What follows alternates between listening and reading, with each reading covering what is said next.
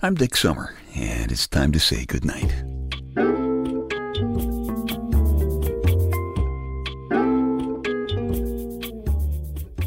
This is a quiet place to rest your head, a safe place to hide a hurting heart, a gentle place to fall. We just call this place goodnight. We just got an email from proud pod program participant Wendy from New Haven, Connecticut. And this says, birthday suit parties are now all the rage in college. Wendy says naked parties are the number one thing to do in your final year at Yale. Evidently, the students hold about 8 naked parties a year, and Wendy says they are life-changing experiences. Now, this is her quote. She says, "The dynamic is completely different from a clothed party. People are so conscious of how they're coming across that conversations tend to be very sophisticated at our naked parties. People discuss philosophy and the serious concerns they have about the future." End quote. Hey, I think Wendy's note makes it really obvious that we need naked government. Think about it. There's way too much partisan party political drivel coming out of our politicians. Come on, drop the drivel, guys. No more partisan parties. From now on, only birthday suit parties. We've proven it at Yale. If you get naked, your statements will become sophisticated and philosophical, and you can really get into the serious concerns about the future. Don't you think the nation would prosper with a naked Congress? Now, on the other hand, think about this. How many of us really love our country enough to be willing to watch Teddy Kennedy naked on the 6:30 news? That's a lot to ask of any citizen. But never fear. Even if Teddy Kennedy is involved, Wendy says these birthday suit parties aren't sexual. And right up to there, I thought this was a pretty good idea. You go to a co-ed party naked and it's not sexual? What a waste, Wendy. Come on, kids. You're only young and irresponsible once. Once. Then you get to look like all the rest of us. Wrinkles, all that kind of stuff. We didn't have birthday suit parties when I was in college. Some of the guys went on panty raids to the nearby girls' schools. And without getting into too many steamy details, my strategy was always to wait until the raid was over, see? And then I'd come back when the guys had swiped all the girls' panties. Well, never mind. There go my eyebrows again. I hate that. See, what's left of my brain swims around in this testosterone solution in my head. And there's a little guy up there who's supposed to be in charge of keeping everything under control. But when my mind goes off in certain directions, he gets so concerned about my Viagral parts that he doesn't even notice my eyebrows, and they go flipping around like mad. And that's why I have never been able to get away with saying, "Hello, baby," and things like that, to my lady Wonder Wench, because my eyebrows always go flipping around, and she starts laughing. And that's embarrassing. But actually, I found it's really okay in the long run. Because, guys, pay attention to this. I have found that if you can get a lady laughing, and I'm talking about laughing, real physical belly buster kind of laughing, you got a good chance of getting her to also participate in other physical activities with you. Just a little experience here. Something to think about next time you're choosing between saying something sophisticated or something funny at a birthday suit party. However, proud pod program people, in the next couple of sentences, Wendy proves that she needs to take a couple of more biology courses before graduation because she says, quote, "Last year, one of the girls accused one of the guys she had met at a birthday suit party of following her home and making unwanted advances." End quote. Wendy, it's like a field trip. It's like show and tell. A learning experience. Now, come on, you go to a party full of naked 20-year-old guys and girls, pumping hormones and pheronemes, and music and beer and sometimes eyebrows or even other body parts will react in unsophisticated ways. How do you think we invented the boogaloo? Or for those of us who are a little bit more mature, the Louie Louie. Remember that? Louie Louie. And everybody said, "Ooh," because we all thought we knew the words. And there weren't any. Speaking of those of us who are a little more mature, the Louie generation, thank you for those of you who weighed in on the proposed new story album about guys like me who remember Louie fondly. Most of you said you like the idea of stories about love past the age of 30, but you aren't so sure about the title that I've been considering. Keep clapping hands for Tinkerbell. A lot of you figured that nobody's going to understand what I'm talking about. Well, we'll keep working on it, and thank you for your thoughts, and if you come up with some better title suggestions, please drop them off to me at dick@dicksummer.com.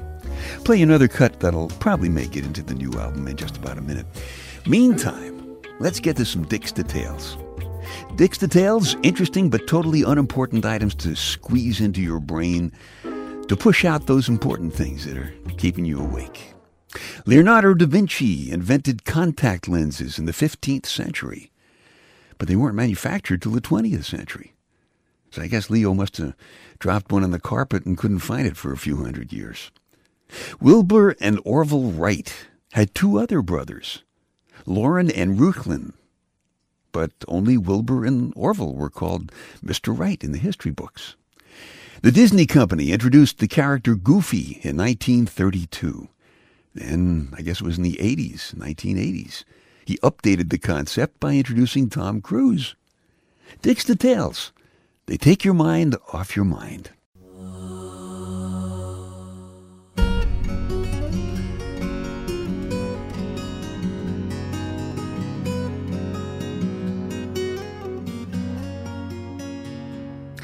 Birthday suit parties. Big deals on college campuses these days. But sometimes people a lot older than college kids have surprise birthday suit parties of their own.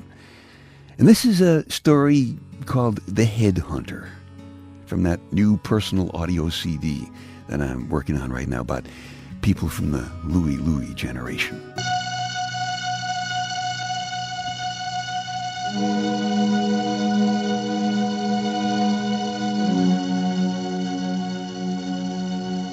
A good headhunter is a genuinely dangerous guy.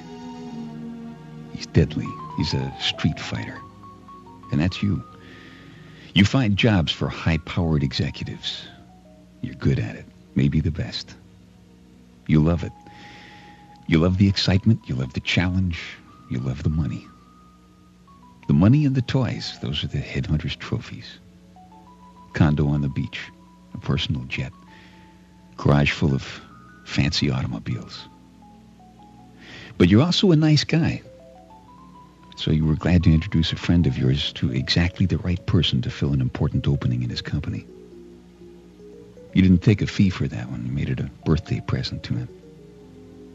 And she was a perfect fit. Right from the first day. Smart, driven, well-connected. She was so perfect, and they worked so well together, as a matter of fact, that they fell in love. That happens. But it made a problem for you and for your wife, because you and your wife have known your friend and his wife since you double dated in college. When he told you what was happening, you were very glad that he was so obviously happy. Might have been just a little jealous of the passion that his new mistress brought to his life. And for some reason, you couldn't help feel sorry for his wife as she watched 15 years of marriage melt away in their amazing lust. That surprised you, because you never really liked his wife. Maybe she was a little bit too much like you. Headstrong, clever, a little bit ruthless.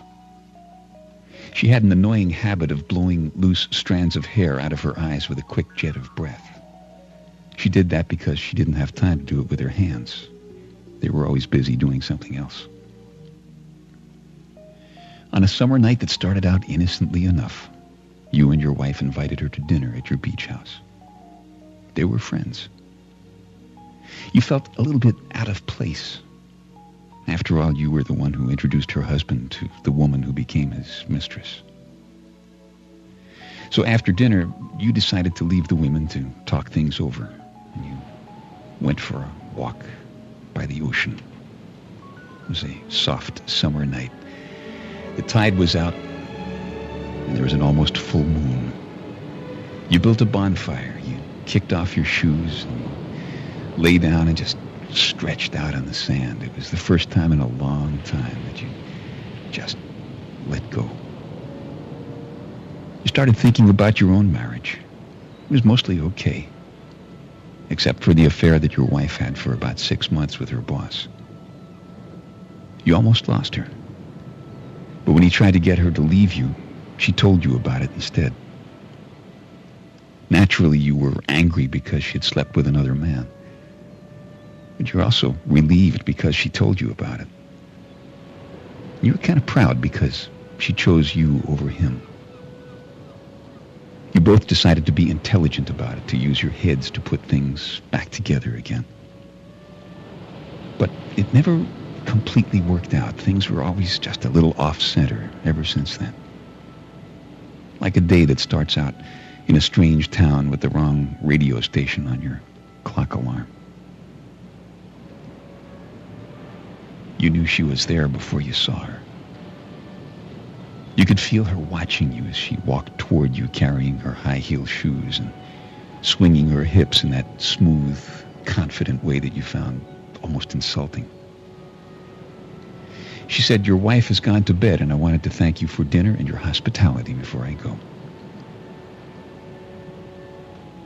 The ocean breeze was playing in her long, soft, loose-fitting, simple dark blue dress, lifting it in quick little puffs, silhouetting quick glimpses of her body's slopes and curves against the firelight.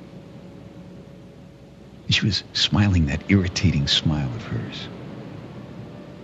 She had startlingly white teeth and soft, muscular lips that obviously had a challenge about them. But the biggest challenge was in her eyes. It was almost an animal challenge, and it bothered you. That self-confident boldness in her eyes. And then the firelight did a curious thing. It caught in her eyes for just a moment a hurt, frightened little girl inside that proud, angry, self-disciplined woman. And when that happened, suddenly your hunter's instincts kicked in and everything went into a kind of a slow motion. All of your senses magnified the things around you, and you caught a trace of her perfume in the ocean air, and the sand became satin soft. The ocean was a rumble somewhere in the dark, and her voice was making small half words only fingertips away. Her skin looked cool, but her eyes were warm and shining in the firelight, and moist around the edges as if she were sweating inside. You're a bright guy. You're headstrong, you're ruthless. You're a dangerous hunter. And you understand this deadly game. It could cost you your home, your marriage, all the things you love, all the trophies of an entire lifetime's hunting. But her lips were soft and muscular in the summer night, and her eyes flashed an animal challenge in the firelight. And most important, a hurt little girl looked up from your arms and smiled. And in the end, the heart is still the deadliest hunter of them all.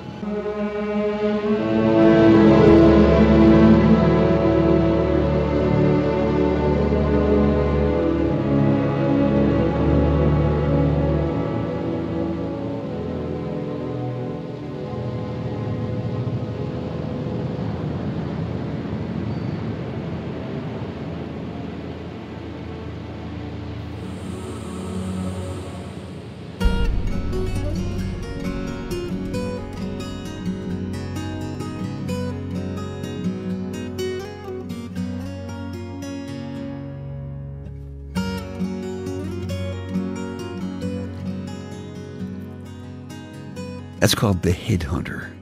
It's from the new story CD. The working title is Keep Clapping Hands for Tink. Hope you like it.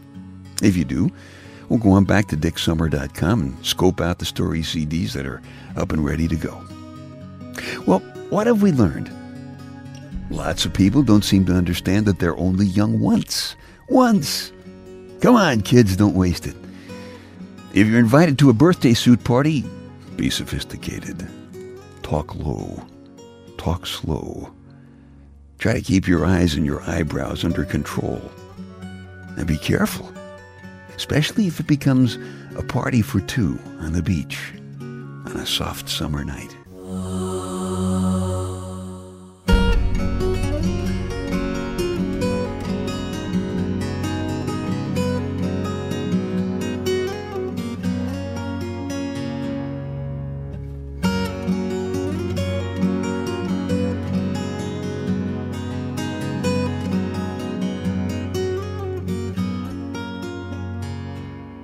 Okay, time to tuck you in now. I'm Dick Summer, and I hope you'll come back soon for a gentle place to fall. Quiet place to rest your head. Safe place to hide a hurting heart. Nice and easy now. Couple of deep breaths, come on. There you go. Just one more. That's better. All the way to sleep. All the way to sleep. Good night.